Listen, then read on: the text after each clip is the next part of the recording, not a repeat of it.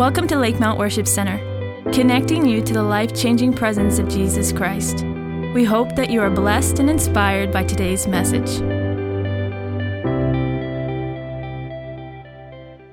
We want to continue to dig into God's Word together this morning as we're digging into the advent of Christ. The advent meaning the arrival of a notable person or thing, and as we've been digging into the last few weeks, there's no more notable arrival than the arrival of Christ.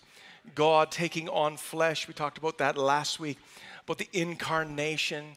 I think it was in second service that I was saying incarnation. The idea of, if you've ever gone out for tacos or burritos and you've ordered carne asada, it's meat.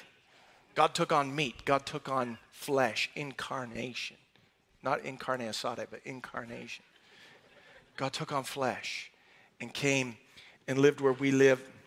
Next Sunday is Christmas Eve, so make sure you do your Christmas shopping this week.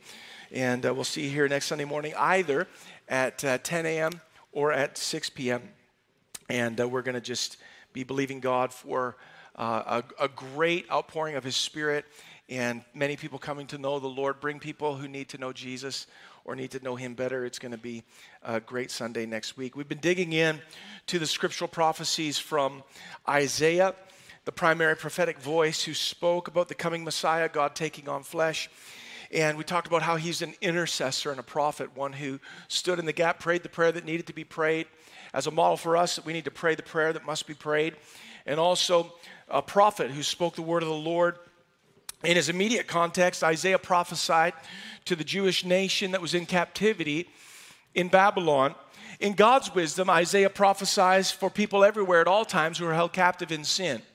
That God's word is alive, it's not restricted to its first audience, but that God's intention was that this word would be breathed upon, that here we are thousands of years later, recognizing that there are still those who long for the appearing of the Messiah. Now we know that what Isaiah prophesied is the coming of the Messiah, His first advent, and there are those who recognize Jesus as the Messiah, God in the flesh, who long for His second coming, the second advent. They long for His appearing. Is there anyone in this room who longs for the return of Christ? Amen. And so Jesus is the King over every king. He's the anointed one who will rule the world, crush the powers of evil and sin, and He will break the curse. That's what Jesus has come to do. And Jesus absorbed the bruising of the serpent while crushing his head and established victory by dying and by being raised to life again. Jesus came into this world and brought His kingdom with Him. And that's what we're introduced to, and even as we've been worshiping today and the songs that we're singing about the rule of God and His worth and His majesty. When Jesus took on flesh and began His earthly ministry, we saw that what Jesus did in the gospel is that He offered forgiveness to repentant sinners, that He offered healing for those that were sick. He offered deliverance for those who were held captive by demonic powers, and His anger towards those who were religious and unmerciful. And He demonstrated His power through His prayer and His preaching. And in the gospel, we're given a foretaste of God's rule on the earth, a preview of the kingdom of God. Often what Jesus would do in His earthly ministry is, as He would lay hands on a sick person or deliver someone from demonic power, preach, teach the word, some kind of sign and wonder, Jesus would begin His message with these words: the kingdom of God is at hand. Or another way of putting it is, look, this is what the kingdom looks like. Someone who is sick is now healthy. Someone who was bound is now free. Someone who was blind can now see.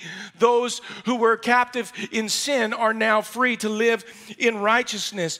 Jesus said to his followers, He said, my kingdom is not of this world, meaning that what Jesus was demonstrating was the superior realities of the kingdom of God that can actually become a righteous infection in godly people, that His way of living and His way of ruling is not by apprehending political power, but by subverting it through changing hearts and lives.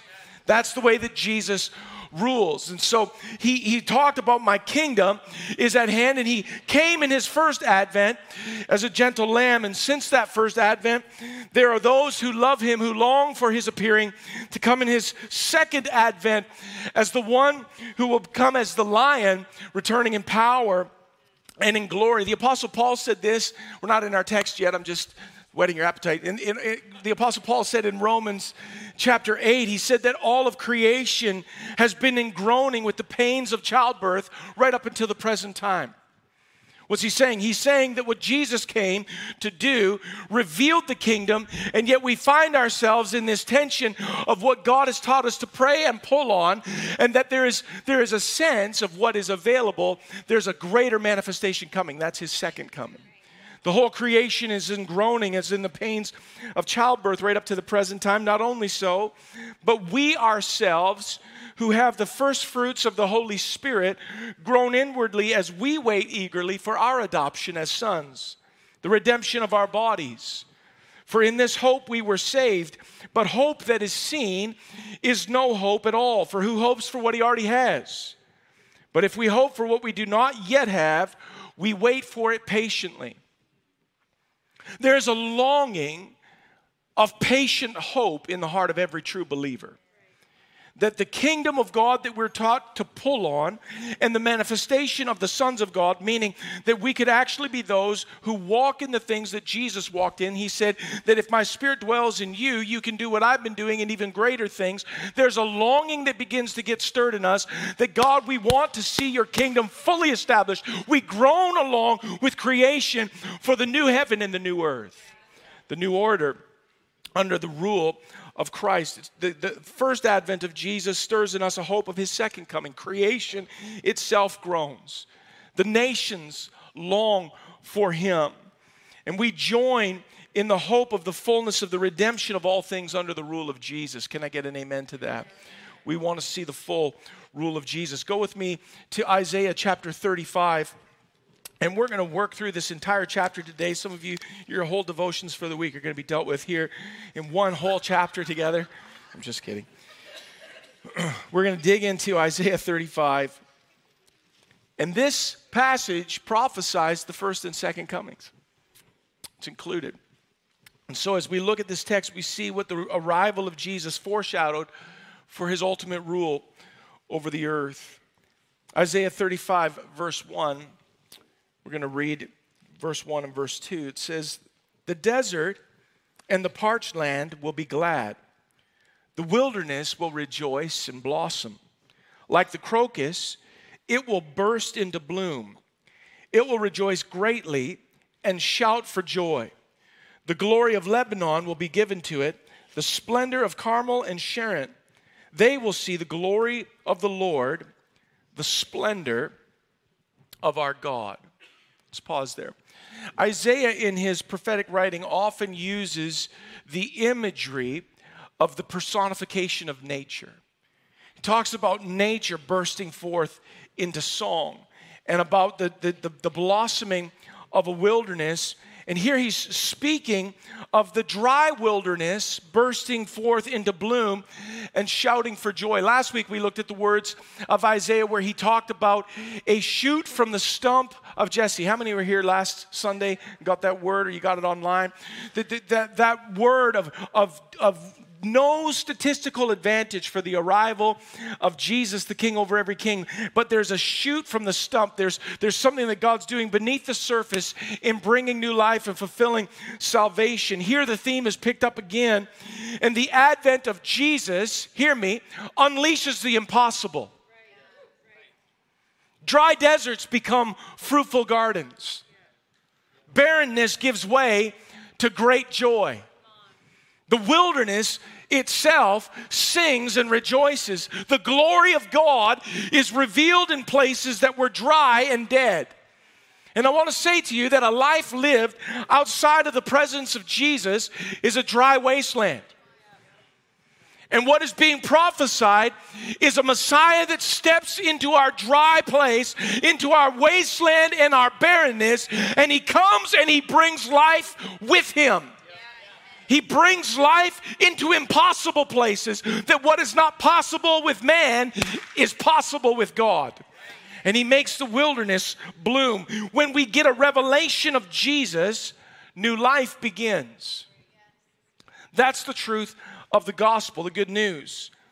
The Bible tells us about when Jesus was making entrance. All the Gospels talk about when Jesus was making entrance in the last week of his life. We call that the Passion Week. It is kicked off on Palm Sunday as Jesus comes into the city of Jerusalem. He's been ministering for 3.5 years, and now as he makes his approach to the city, it's the fullness of time. It's the culmination of the plan of salvation, and the things that are about to unfold in that coming week are very deep and bringing everything into the plan and purpose of God. And as Jesus makes his way into the city, his reputation and the testimony of his miracles, of his teaching, of the way that he upended the religious system, of the way that he would forgive sinners and cleanse the lepers and heal and even raise people from the dead, there's an awakening that begins to hit the city. Let me read this to you from Luke chapter 19. It says this: as he went along, people spread their cloaks on the road. Verse 37, when he came near the place where the road goes down to the Mount of Olives, the whole crowd of disciples began joyfully to praise God in loud voices for all the miracles that they had seen. They said, "Blessed is he who comes. Blessed is the King who comes in the name of the Lord. Peace in heaven and glory in the highest." And some of the Pharisees, religious people, know-it-alls, in the crowd came and said to Jesus, "Teacher, rebuke your disciples." But Jesus said, "I tell you, if they keep quiet, the stones will cry out." The revelation of Jesus in that moment that was resting on the city of Jerusalem was such that Jesus said, if they don't praise me, creation itself will begin to sing.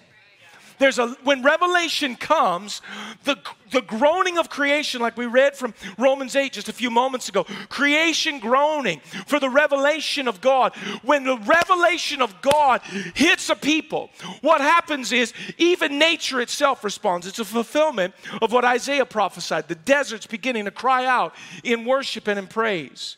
Creation itself cries out under the majestic arriving of Jesus. And that revelation of Jesus is given to a person by the Holy Spirit. I want you to hear me very clearly this morning. This is not about just, taking a survey of world religions and just putting a tick next to the box of Christianity going, yeah, I think that one I'm going to go with that. It's not just assuming that Jesus was a good man and maybe he might have, been a prophet. Maybe, some people think he's God. It's not just kind of reasoning your way through, circling a box and saying, I think I'm a Christian, or I was born into a Christian home, so I think I'm a Christian. My grandma prayed, so I guess I'm a Christian. I've watched a Gaither video before, so I guess I'm a Christian.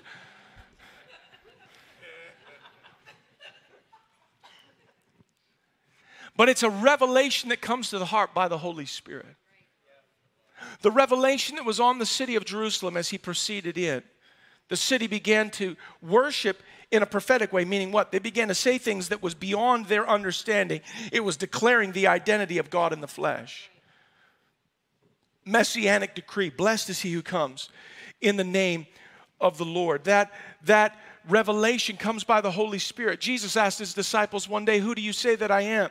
And Peter spoke not by logic, reason, or figuring it out, or by the powers of deduction, but he said, "You're the Christ, you're the Son of the living God." And Jesus said, "You're blessed, Peter, because flesh and blood did not reveal that to you, but my Father who is in heaven revealed that to you." The revelation of Jesus that causes the dry wasteland of the heart separate from him to burst into new life is given by the Holy Spirit. Faith is a gift from God. It begins with the seed of his word. It's watered by faith, and faith sprouts out in revelation, and that revelation gives full bloom to confession. The revelation, blessed is he who comes in the name of the Lord. This is the Messiah. Who do you say that I am? You're the Christ. You're the Son of the living God. Not the powers of deduction and reason. We don't set our mind aside, but we don't enter the kingdom through logic, reason, and trying to figure it all out, but we enter by faith. And that's a gift from God. When Jesus is revealed to a heart, it's not a bad person becoming good. It's not a good person becoming better. It's a dead person coming to life. It's a wilderness becoming a garden. That's what Isaiah prophesied. Salvation, I'm telling you today, is a miracle. It's a miracle. When faith is deposited in your heart and it's watered by the Spirit and you speak out by faith, Jesus, you are the Christ. You're the Son of the living God. You're God in the flesh. Something happens that is more than just, I think I figured it out, but the Spirit of God takes residence in the heart. And that dry wasteland of previous existence, separated from Him, gives place to a blossoming garden. It's a miracle. Let's look again at our text, Isaiah 35, verse 3. He then says, strengthen the feeble hands, steady the knees that give way. Say to those with fearful hearts, be strong and do not fear. Your God will come. He will come with vengeance, with divine retribution. He will come to save you. Hallelujah, that's a good word. God coming to save His people.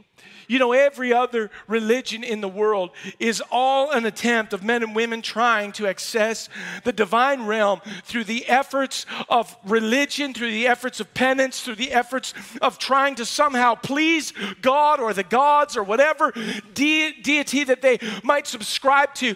But the one true God, the God of the universe, who made everything by the word of His mouth, saw our plight and the dilemma of the wasteland and wilderness that we were in. And God said, I'm coming for you. I'm coming to save you.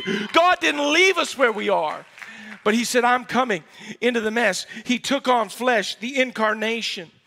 Our condition outside of Jesus is bleak. It's hopeless and fearful. But the prophetic word comes and says, strengthen your weak knees and don't be afraid. Understand, your God is coming to save you. Hebrews 2:14 and 15 says this, since the children have flesh and blood, speaking of humanity, speaking of you and me, since the children have flesh and blood, He too, Jesus, shared in their humanity, so that by His death He might destroy him who holds the power of death, that is the devil, and free those who all their lives were held in slavery by their fear of death. Isaiah says, don't be afraid anymore. Don't be afraid of what? Don't be afraid of anything. Don't be afraid to die. Why? Because your God will surely come, and He'll come and save you. God took on flesh in Jesus Christ, and in taking on flesh and dying and coming to life again through faith in Him, the fear of death is canceled forever. Amen. The fear of death is canceled forever. I'm telling you, the fear of death is canceled forever. For a child of God, there's no fear of death. I'm not afraid. How can you say that? Because I know who holds eternity, and in faith in Christ, my God has come for me, and He shut the gates of hell to me, opened the gates of heaven for me, and said, welcome in, my son, my daughter. He welcomes us in through faith. He comes to save us. There's confidence in the face of death. And so Isaiah prophesies, and get this, he prophesies and tells us to prophesy. Did you know you can prophesy? Do you know that God's word says, this is a separate teaching, a separate day, but God's word says that all His people can prophesy? You can all prophesy? You're like, I don't know where to start. Start right here. Start right here in Isaiah 35, verse 4. Say to those with fearful hearts, be strong, do not fear. Your God will come. He will come with vengeance and divine retribution. He will come and save you. You're like, that's prophecy? Oh yeah, that's prophecy. Get that word on your lips. Prophesy salvation to your neighbor. Prophesy salvation to this world. If you're afraid, don't be afraid. How can you tell me not to be afraid? Because your God's coming. He'll come to save you. God took on flesh. Jesus came. He will come to save you. When God took on flesh, He took on our fears. He took on our weaknesses. He took on our sorrows. He took on our sins. And He absorbed the penalty that we could not. In Christ, God has come to save us. And salvation is an eternal reality. And that puts strength into the heart of every person within the sound of my voice. If you've confessed Jesus as the Lord of your life, there's a strength in you that you didn't have before you confessed Jesus as the Lord of your life. I've got confidence. I have confidence. Those who died in faith, I have confidence. We will see them again. We'll be reunited in heaven. That's a confident assurance. That's not just, wishing upon a star and trying to tell myself a good story so that I can power through the tough days. I have a confidence in my spirit that though I might grieve, I don't grieve as those without hope. Hope transforms grief, and I have an understanding that my God has come to save me, and He's opened up the realm of heaven. And through shared faith, there's reunion coming for those who love the Lord. Come on, somebody say amen. There's a confidence that comes in, strength that comes. And it changes the way that grief operates. Hebrews says, I just read it to you, Jesus came and He canceled the fear that held people all their lives. The fear of death is canceled. That's the power of the cross. The fear of death is canceled. You're like, can I be afraid to die? No. Just a little bit? No. No. Like, really? The fear of death is absolutely obliterated in Jesus. Because we have a whole new understanding of existence on this mortal plane. It's just, this is a tent that I'm living in. My real home isn't here. My real home is in heaven. And I've got a confident assurance that puts a strength into my life. Let's go to our text, verse 5 of Isaiah 35. Then will the eyes of the blind be opened, and the ears of the deaf unstopped. Then the lame will leap like a deer, and the mute tongue will shout for joy. Now this is a prophetic word on two wavelengths. There's the natural realm and the spiritual realm. Spiritually speaking, what Isaiah is saying is when your God comes to save you and the fear of death is canceled from your life, it's like your eyes are opened. Songs like that have been written for years about, I saw the light. I once was, blind, but now I see. Amazing grace, how sweet the sound. There's the revelation that I couldn't see before, but now I can. I couldn't hear before, but now I can. I was stuck in sin, but now I'm fully mobile. There's a spiritual reality of my blindness, my deafness, my lameness has been overcome by the life of Christ, and I can see, hear, and walk by the Spirit every day of my life. That's our testimony. But there's also on the physical realm the testimony of the ministry of Jesus when He came. He came to identify the markers that were prophesied for Him. He came and walked the streets of Jerusalem, and everywhere that He went, He fulfilled these prophetic words. He healed the blind. You know the story of Bartimaeus standing in a crowd of people, and when he heard that Jesus was coming by, he began to shout and say, "Son of David, have mercy on me." And Jesus said, "Call that man over here," and brought Bartimaeus to the front. Bartimaeus threw his begging cloak aside and stood before the Lord. And Jesus said, "What do you want me to do for you?" He said, "Lord, I want to see." And Jesus said, "Then receive your sight." And from that moment on, he could see. The blind saw at the touch of Jesus. The Bible tells us in Mark chapter 7 about a man who was deaf and mute that people brought to Jesus, and they begged him to place his hands on the man. One of the weirdest miracles in the Bible. Mark 7:33, after he took him aside, away from the crowd, Jesus put his fingers in the man's ears. And then he spat and he touched the man's tongue. Man, you better be sure if you're going to an altar call for Jesus. It's like, what's the matter? Well, he can't hear and he can't talk. No problem.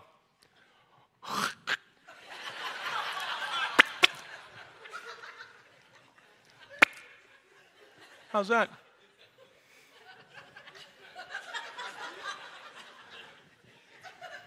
Spat and touched the man's tongue. Listen. Verse 34 of Mark 7, he looked up to heaven and with a deep sigh, he said to him, "Ephphatha." There's a lot of PHs in there, so that's what it sounds like. Ephphatha, which means be opened. And at this the man's ears were opened and his tongue was loosened and he began to speak plainly. The deaf and the mute came into their healing in the presence of Jesus. We know the story from the Gospels about the lame man, Luke chapter 5, when Jesus is preaching and teaching in a Pharisee's house. And 4 friends can't find their way through any of the entrances to the building. So they climb on the roof, cut a hole in it, lower their paralyzed friend down in front of Jesus. And when Jesus saw their faith, he spoke forgiveness on the man. It upset the Pharisees at the Pharisee convention. And Jesus kept talking and said, "I can say I forgive you. I can say I can heal you. Which one's easier? But so that you might know I can forgive sins, take your mat, roll it up and walk out of here." And that guy picked up his mat and walked out. The lame walked. The deaf heard. The mute spoke. Blinded eyes were open. Why am I giving you a survey of the Gospels? Because gospel is a word that needs to be translated for today's hearer. It's good news. Here's the good news. If you need healing, Jesus is the healer. I'm not the healer. Jesus is the healer. You're not the healer. Jesus is the healer. Jesus still heals broken bodies today. This is who he is. This is good news for those who are infirm or who are sick.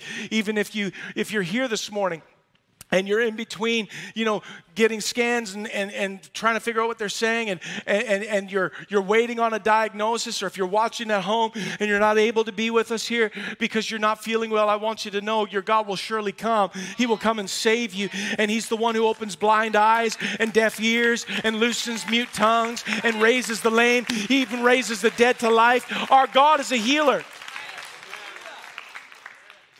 Everybody in this room has a testimony of sickness that ran its course. But there are others in this room who have testimony of healing where God intervened and the natural course of sickness was cut off by faith in Jesus' name. Never let what hasn't happened crowd out what can happen because of who God is, but set your faith on the word of Jesus. Your God will surely come.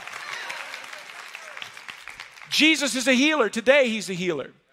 This is who he is and what he does. Hallelujah. Hallelujah. Raise your hand if you need a healing in your body this morning. If you're watching online, raise your hand too. Let's pray right now. Why not? Let's pray right now. Can we do that? Lift your hand in faith. Lift both your hands in faith. Let's just trust the Lord. This is who Jesus is. Thank you, Lord. Go ahead, just pray right where you are. Just begin to pray. You're like, I've prayed about this many times, Pastor. Let someone beside you pray. Father, we're asking right now, in the name of Jesus, you are the healer. All over this room and those who are joining us online, we know that you are the healer. This is who you are. It's not just what you do. This is who you are. You're the healer. You are Jehovah Rapha, the Lord our healer. And today, Lord, for every hand that is stretched towards you, we recognize those raised hands not as a sad confession of feel bad for me. These raised hands are saying, Lord, in faith, we're reaching to the God who's come to save us. And Father, we're asking right now that your healing virtue would flow. Come on, people, let's pray. Let the healing virtue of Jesus flow. Right now, in this moment, I'm asking that symptoms would begin to be alleviated now at the name of Jesus. I'm asking for healing to come, for pain to go. Father, for the root source of pain to be eliminated. I'm asking that today would be a turnaround day in the name of Jesus. Lord, this is who you are. And we declare your healing now in the name of Jesus. Amen. Amen. This is who he is. Praise God. Let's go back to our text, verse 6. Water will gush forth in the wilderness and streams in the desert.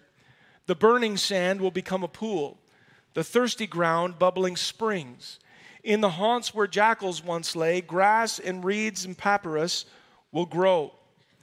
What's this saying? Saying that there's a whole new life that is available to the one who is saved. When your God comes and saves you, he doesn't just come and save the wilderness, build a fence around it and say, that belongs to me. But he comes into the wilderness and he transforms it to a place of springs. What's Isaiah prophesying? He's prophesying life by the Spirit. Life by the Holy Spirit is the life of the follower of Christ.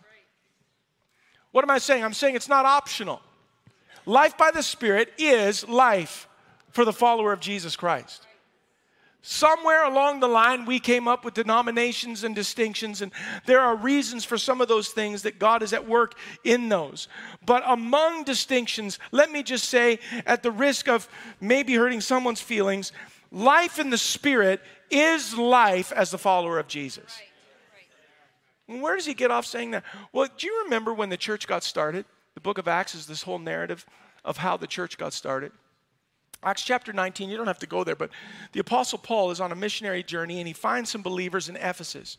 And when he finds these believers in Ephesus, just a small church, about 12 people, he finds these 12 believers and he asks them, while he's ministering to them, they're believers, they love Jesus. He asks them, have you guys received the Holy Spirit since you believed? And they say, well, we didn't even know there was a Holy Spirit.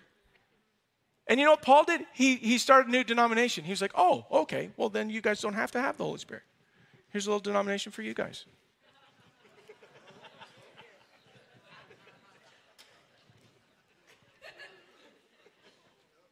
That's not what he did.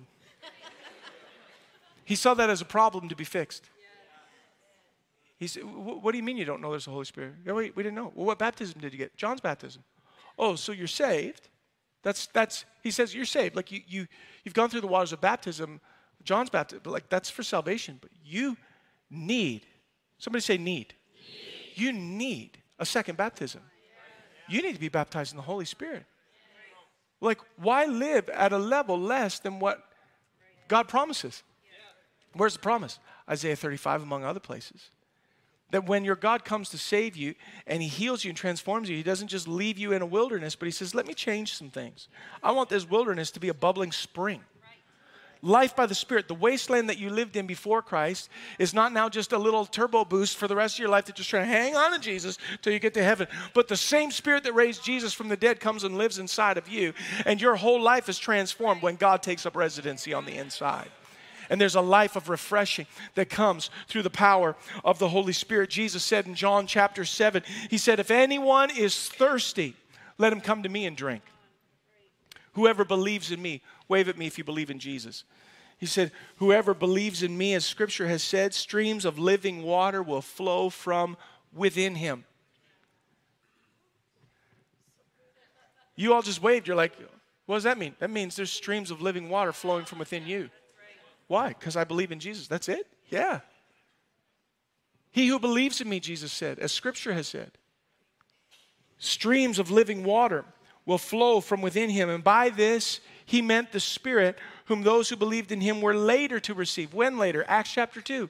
We're on the other side of Acts chapter 2. This includes us. The Spirit of God wants to come and live inside of you and like a stream of living water flow inside of your life.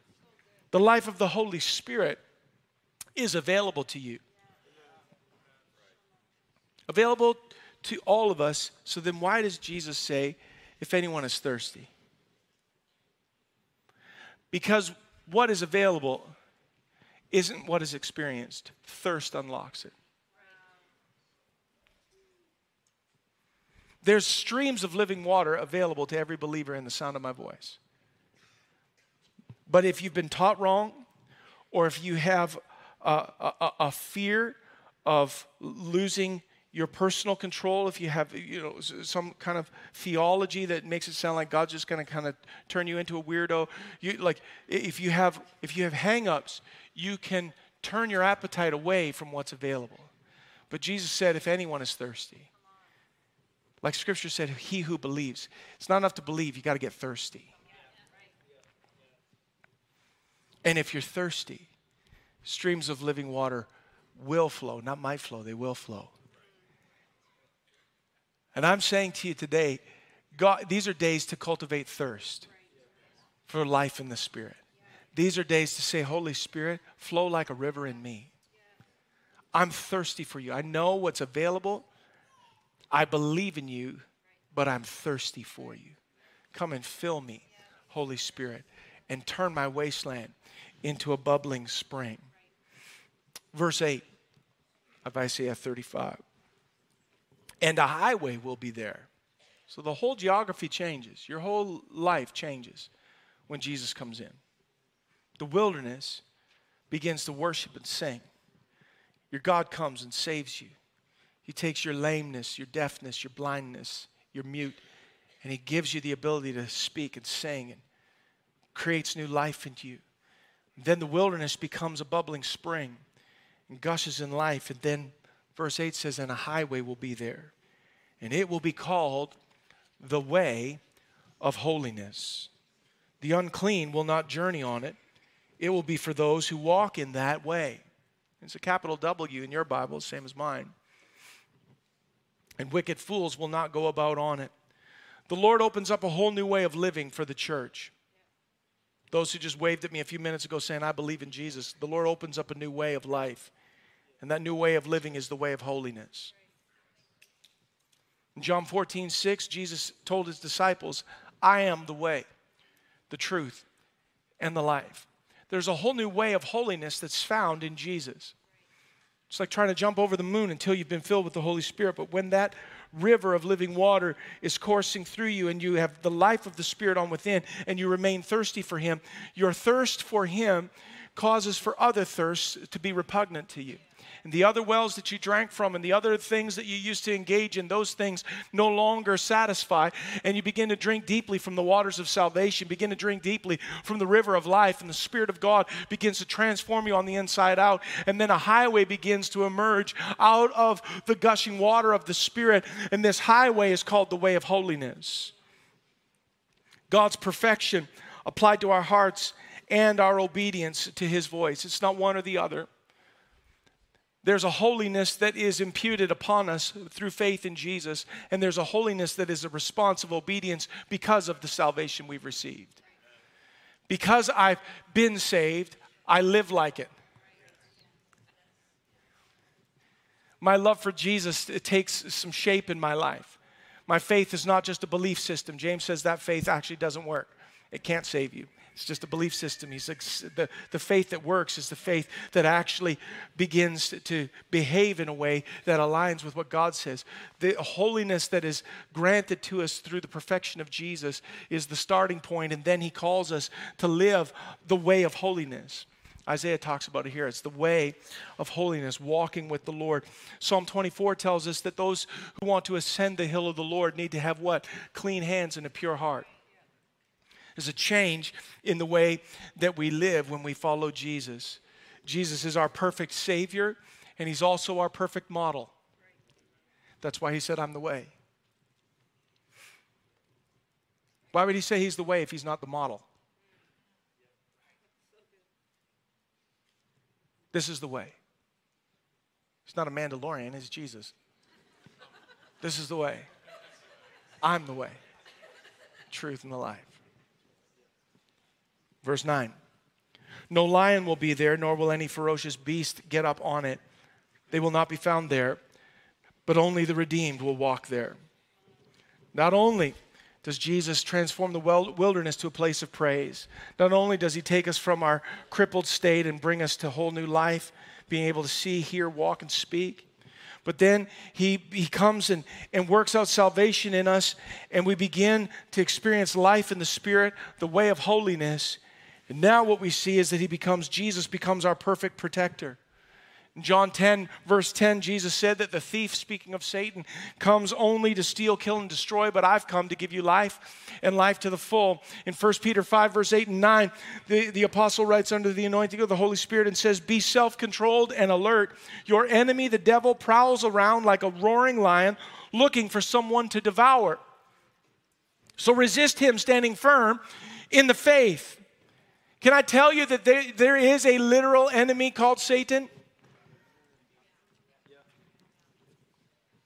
Don't want to make much of him, but don't want to ignore either that there are powers of darkness that are working to steal, kill, and destroy. The apostle Peter said that the enemy, Satan, through his demonic horde, looks for those whom he may devour. We can see the works of darkness creeping over the face of the earth in these days. Wars and violence and genocides and hatred, self-mutilation. The enemy, Satan, aims to destroy the image of God in humanity. Many of the ideologies that are taking root in our culture right now are nothing more than a demonic doctrine that is aiming to distort the image of God, how God has created us in His image, male and female He created us. There's a doctrine of demons that says, no, God might have made a mistake, or maybe there is no God, but just blow yourself up, and it's actually an enemy. There's a power behind it to steal and kill and destroy. But I want to tell you that God says that He will come and save us. Through the prophet Malachi, He says that He will rebuke the devourer. He is the one who crushed the head of the evil one and releases the atmosphere of His peace and righteousness, the rule of His kingdom, and that is how He rules and leads, with peace in the midst of the storm. And so what is the response of those who are saved? Verse 10. I love this. It says, and the ransomed of the Lord will return. They will enter Zion with singing. Everlasting joy will crown their heads. Gladness and joy will overtake them, and sorrow and sighing will flee away. I'm telling you, life in Christ is real life. The enemy comes to steal, kill, and destroy, but I have come that you might have life and have life to the full. The fullness of life is that we are the ransomed of the Lord. That means that we were held captive in sin, but the God who came to save us paid the ransom in His own blood, took us into His kingdom of light, and we will come into Zion, meaning the heavenly realm of faith, with singing, and everlasting joy will crown our heads. Gladness and joy will overtake them. Did you ever think of that? To be overtaken by joy. Not just be kind of happy, not smile on occasion, but to be overtaken by joy. Like a tsunami changing the topography, like a wave of joy that comes and just begins to crush all sighing and doubt and fear. We'll be overtaken by joy. Sorrow and sighing will flee away. That there is a whole new way of life, and the joy of the Lord comes and rests upon us. He gives us the oil of His joy. In Jesus' inaugural sermon, He quoted from Isaiah 61. He said, "The Spirit of the Sovereign Lord is upon me because He's anointed me to preach good news to the poor, the recovery of sight for the blind, freedom for the captives, deliverance for the oppressed, and to provide for those who grieve in Zion," those living in a paradox, grief in the kingdom of God. Not protected from the pain of life, experiencing the pain of life, grieving in Zion. God says to real people with real problems who love Jesus, He's going to provide for those who grieve in Zion. And what's He going to do? He's going to give us a crown of beauty instead of ashes, the oil of joy instead of mourning, and a garment of praise for the spirit of heaviness. Sorrow and sighing will flee away because of the advent of the Christ, making room for Him in your heart and your life. Would you close your eyes with me this morning?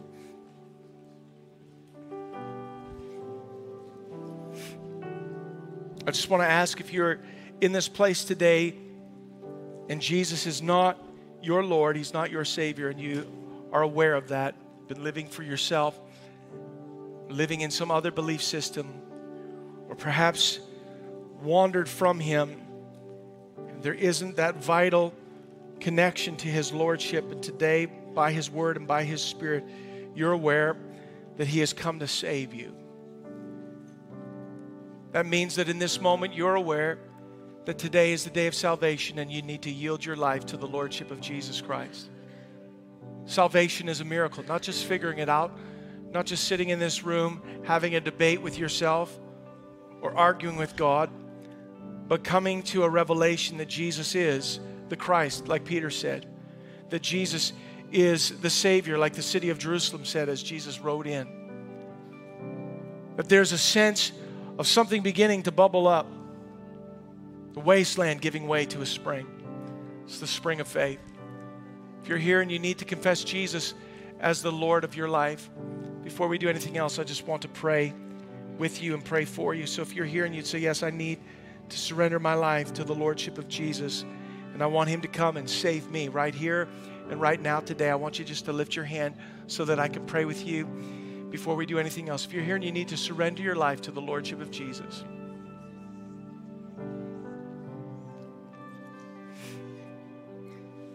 Yes. There's one hand over here on my left.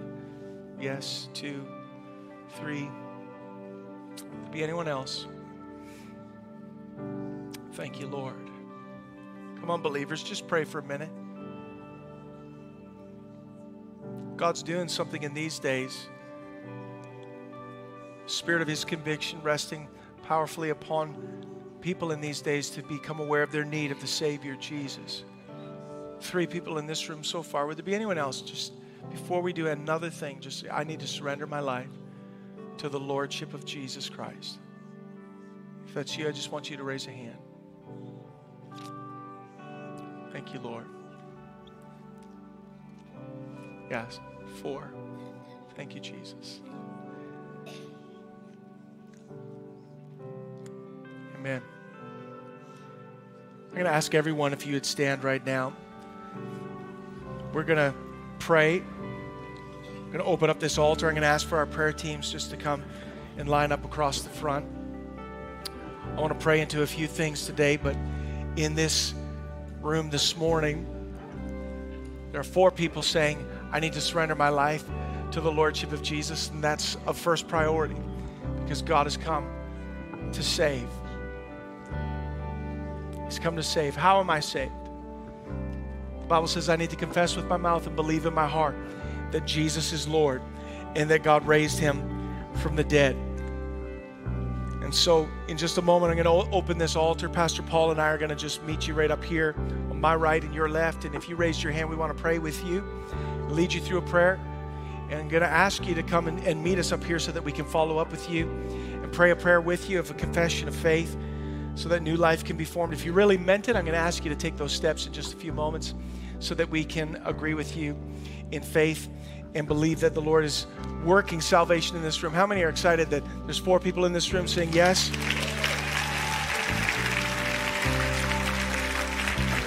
Thank you, Jesus. We've already prayed for people in this room who need physical healing in their bodies. But I really felt this today. If you're here and you feel like you need to be overtaken by joy, just that hit you while I was preaching that, I just want you to lift your hands to the Lord. We're going to pray into that all over this room. This is a miracle that accompanies salvation, to be overcome by joy. The joy of the Lord is your strength. The joy of the Lord, overwhelming sighing and sadness. A garment of praise for a spirit of heaviness. The oil of joy instead of mourning. Come on, lift your hands, lift your voice, and just begin to call on the Lord right now. Father, I thank you for the oil of joy that's being released in this room today. I thank you, God, for the power of your word and the power of your spirit. Right now, by the authority of your word, I declare, Lord, your oil being poured out in this room. Lord, would you release the oil of joy? Father, though the circumstance may be what it is, I thank you that you're the God who transforms us from the inside out. You put an oil on us that we walk through it differently.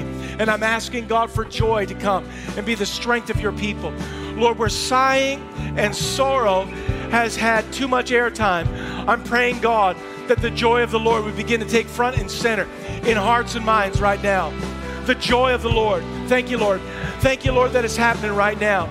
I thank you, Father, that sorrow and sighing is fleeing away in the name of Jesus. In the name of Jesus.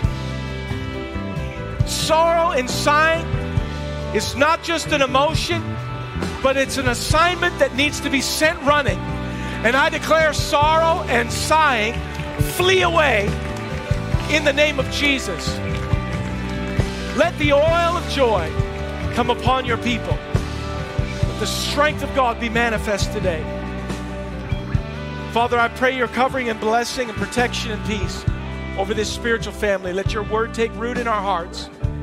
Cause for us, Lord, this week to prophesy to the weary ones. Holy Spirit, would you speak to each one of our hearts today of whom we could say, do not fear. Your God will surely come.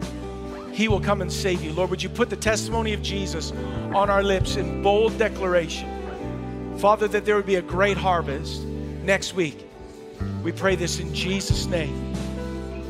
Amen. Amen. Thank you, Lord. If you want prayer for anything at all, we want to welcome you to come. We'd love to pray with you. If you want to linger in the presence of the Lord, we welcome you to do that. If you raised your hand for salvation, come meet with me and Pastor Paul. We'd love to follow up with you. We'd love to connect you with what you need. We want to pray with you. Be blessed. Have an amazing week. We'll see you next Sunday on Christmas Eve.